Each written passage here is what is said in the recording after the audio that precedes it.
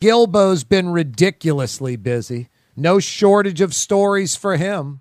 He joins us live again from Tiger Town. How are you, Glenn? Hey, Corey, the Plaza Tower, that's where the Associated Press and UPI used to be. And it was the tallest building in New Orleans until One Shell Square, buddy. Yeah, I think from they started building it in the like mid-'60s, like 64, 65. The original developer went bankrupt. It sat empty for a couple of years, got some mold in the building. They finished it. That mold was never, taken out of the building. And literally, they were lawsuits later. And, I didn't know UPI and AP were in there. Incredible. Wow. Yeah, I interviewed for jobs in that building when I was getting out of school. Didn't get either one, though. I remember the rickety, shaky elevators, old school 60s elevators, 44-story building. Yeah, the old Plaza Tower. I remember the end before Katrina because I lived about a block away in a building in the middle of a parking lot. Wow. The old Plaza Tower, it had a bunch of like New Orleans and state offices in there. And I remember the workers at the end were complaining of headaches and mold-related stuff. Anyway. So it's completely empty now. Totally empty, and about $12 million in asbestos remediation done. I'm not making this up. Your house that you live in, and I have no idea where you live, the house you and your wife live in, probably you bought it or it could sell for more than what that Plaza Tower was purchased for. The second to last buyer bought it for like $550,000, and I think the last buyer, I think Joe Yeager got it for like $300,000, something ridiculous. That 44-story building. I'd say imploded, but you know what happens when they try to implode something in New Orleans? Yeah, I wouldn't want to do it. Plus, it's like a brick, you-know-what house, so the demolition is costly. Yeah, gosh. It's a dilemma, that building. What a drag. Yep, it is a drag. Hey, speaking of a drag, what do you want to start with? Good, bad, or ugly with LSU? You tell me, good, bad, or ugly? Well, I'd rather be talking about the Jazz Fest, which would be starting this weekend, in a normal year. I think last week would have been week one. This would be weekend two. That's right. I was thinking last weekend of April, but it's May 1st on Saturday, so you're right. So this would be Thursday. We would be heading out there Thursday, and then I would be bumping into you at about 4 a.m. at a music show at the Carrollton Station. Yeah, or Maple Leaf or something like that. No, you're right. There's a good chance of that, Glenn. I hear you. Yeah, I'm not married. What's your excuse? Hey, I love music. No, I know you do. That's funny. It's funny. In fact, Glenn, pick your poison. I was talking to Jay Roth today, the former Rummel coach, athletic director at Rummel. I was talking to him about Jamar Chase and the draft, and we were both talking about that. Yeah, man, we'd be getting ready for the Jazz Fest right now. And Jay, the great Catholic championship record holder at Rummel, won more Catholic titles than anyone. He said that he never practiced on days of the Jazz Fest. They'd have spring practice. He would not practice on the Thursday, Friday, or Saturday, Sundays of Jazz Fest. And so he could go to Jazz Fest? That's funny. Yeah, hey, Jamar Chase gets reunited with Joe Burrow. I got to think Cincinnati's drafting the best offensive lineman available in that spot. But also, I mean, you can flip-flop this all day long. Man, you can pick up a wide receiver in later rounds. You can get one via free agency that can be a viable starter. You can get offensive linemen in later rounds or an offensive lineman in free agency that can be a viable starter. So I don't know what you do on that. I mean, it's so tempting. Jamar Chase, a super talent, explosive player, maybe once every few year type of wide receiver. Or you get an offensive lineman that anchors the line for 10 years with Burrow and they're buddies. That's a tough call. What do you do? Well, the Bengals pick, where do the Bengals pick in the first round? Somewhere like fourth or fifth, somewhere around there. Yeah, third, fourth, fifth. Yeah, I think because he played with Burrow, I think that makes a lot of sense. But there are a lot of receivers in the draft and Chase is only 6 feet. I still think he's the best or one of the best in the draft. He's so strong. And the thing about Ja'Marr is he's not a diva like most wide receivers. He's a hard-nosed, strong guy who could play wide out or slot. I mean, he kind of has the mentality more of a running back, really. But the Bengals are so far away. I could see them taking another position of need and getting a receiver later. Terrace Marshall might still be around in early second round, and if Terrace ever gets some healthy seasons behind him, he's always been hurt.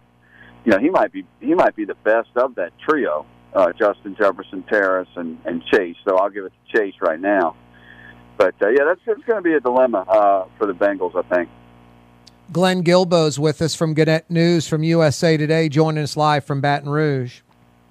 LSU, Glenn, just the first, besides your reaction to the hire, the real story. I mean, LSU didn't steal Kim Mulkey away from Baylor, and she was happy at Baylor and was ready to renew a long-term contract and didn't want to leave, and LSU just busted their ass luring away. There's talk that maybe Mulkey's people approached LSU and got the conversation started. I mean, I'm a fan. I don't give a crap. I just want the journalistic story out of you if you know any details, but kind of the perfect storm.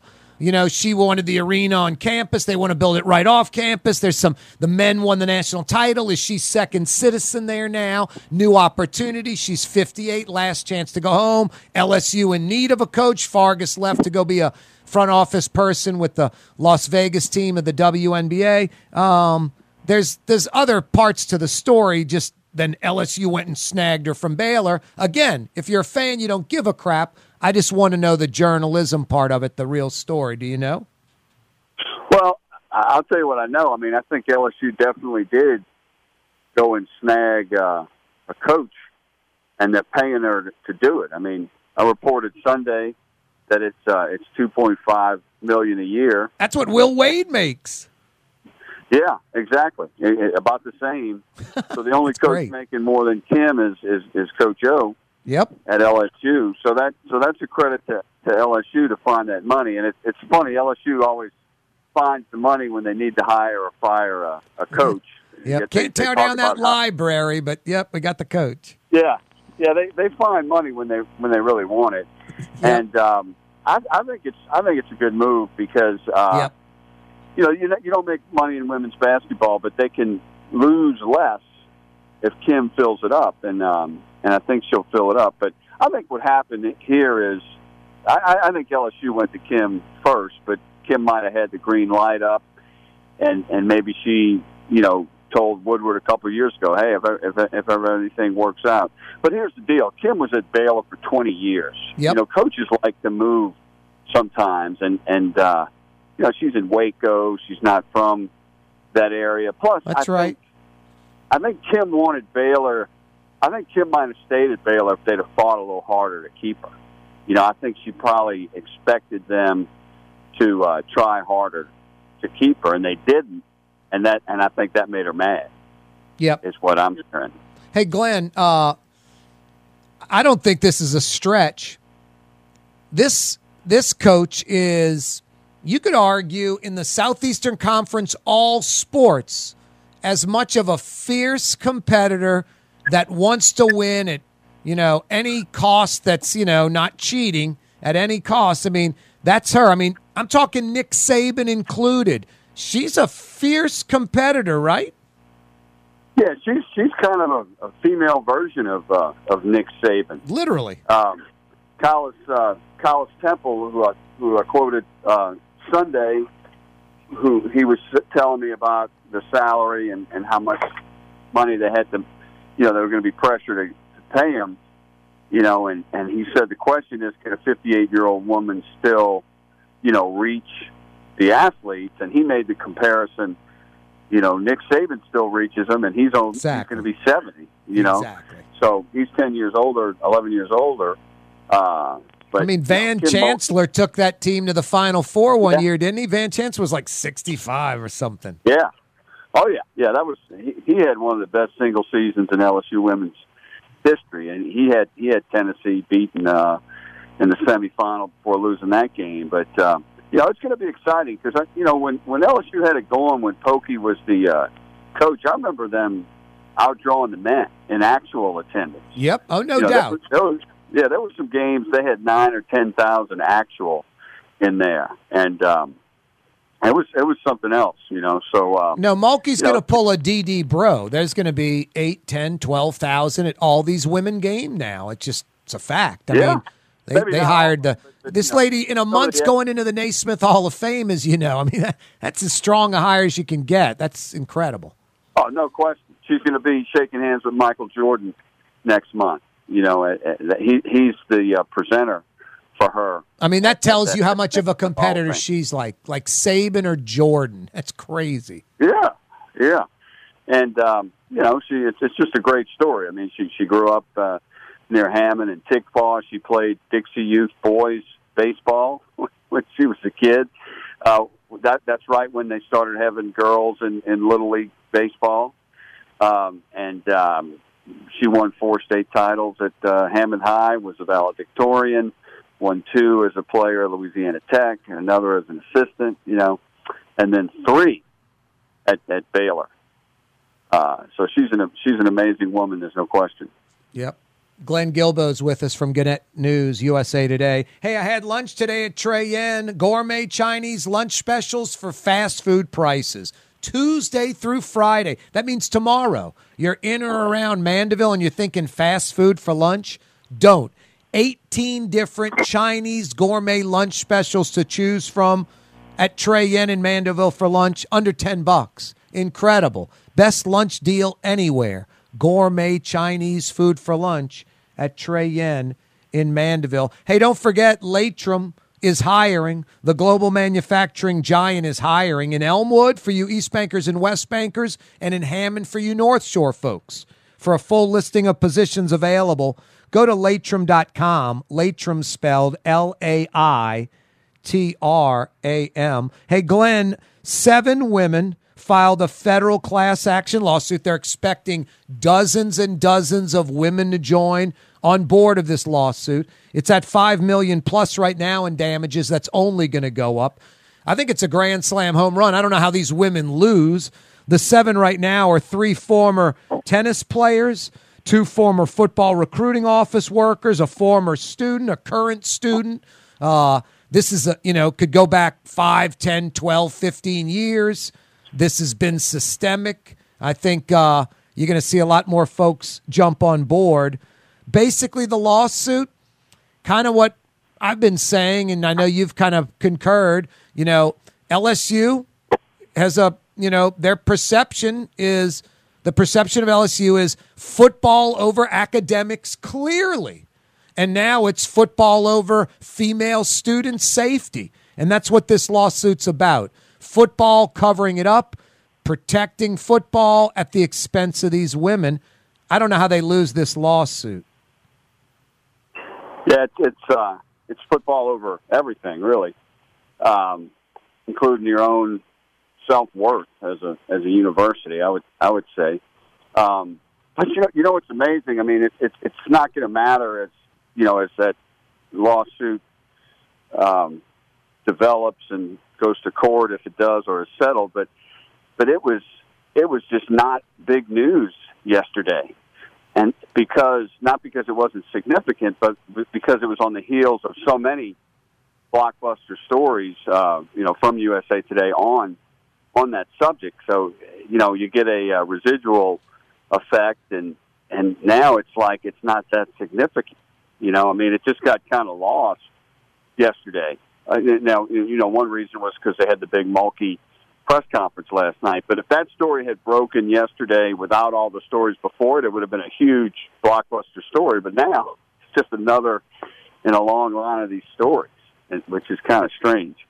You work for this company, Gannett, USA Today. It's your cohorts doing this. From what I hear, Glenn, they're way beyond the tip of the iceberg now, but it ain't over. And more stuff supposed to come out, just that stuff we haven't even heard about yet. So this thing is ugly, and I don't know how LSU turns off the faucet right now. Yeah, well, the one thing about the story yesterday, it does name the same people that have been in the news, Verge Osbury, et cetera, and it is some of the same women that have been quoted and interviewed and in other stories. That's right. So not that makes it any less significant, but there is a repetition of that story, and I don't know much how many more new, totally new developments can happen. I think there'll be more developments related to the previous developments, but I don't know if there's going to be just another hard new developments. Not that there needs to be to make it more significant. Now it's just kind of the slow legal process. Yep. And if anything else comes out, I mean, especially something we don't know about that's significant, there are definitely people right now waiting for some heads to roll at LSU. And so far, really none. Oh, and that's what's so ridiculous. LSU keeps making the same mistake. I mean, they made their first mistake was the day the Hush Blackwell report came out, and they decided to only suspend Verge Osbury and Miriam Seeger, and that's what really upset people. That's what ignited the Senate Select Committee to start investigating. And then last week they come out and say, "Oh, Verge can't go to the football games." I mean, like what's next? Verge can't play video games. He's going to go to bed without dessert now. It's just ridiculous how they're handling. And they took away Darius Geis's records, which I guess that's symbolic, but it's also just meaningless when you take away teams' records, and because everybody knows what they really did on the field. So that doesn't mean anything. And they missed the opportunity to do what they should have done, which was kick Geis off the team when he was at LSU, and kick Drake Davis off the team earlier. And they should have, I've said this before. I mean, they should have fired Verge Osbury and Miriam Seeger and probably some others up there. So that's why they're still having a lot of problems, I think. Glenn Guilbeau's with us from USA Today, Gannett News. Hey, Glenn, any other things we're missing concerning LSU? What you got in the pipeline? What have you recently released, and what can we expect from you in the near future? What are you working on? Well, the last story I had on the sexual misconduct scandal was the case went to the EEOC, the Equal Employment Opportunity Commission, which is a federal agency, and that's the first step toward another federal lawsuit. But again, that's just lost in the glob of other lawsuits. But as far as right now, working on Jamar Chase and Terrace Marshall stories for the draft. Just Racy too, huh? Yeah. Racy's going to get Racy will get picked, right?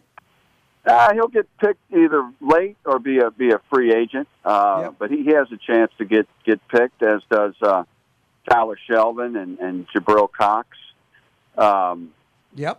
Shelvin can really, if he stays in shape or gets in shape, he could really be a dynamic. And Jabril Cox looks like an NFL player for like a decade. I'm not saying like going to be a superstar, maybe, but he looks just like that's an NFL player who's can play for a while. That's just an athlete. Oh yeah. He's an outside linebacker who can, he can blitz, he can run. If he doesn't start, he could play, special teams. Exactly, all day long.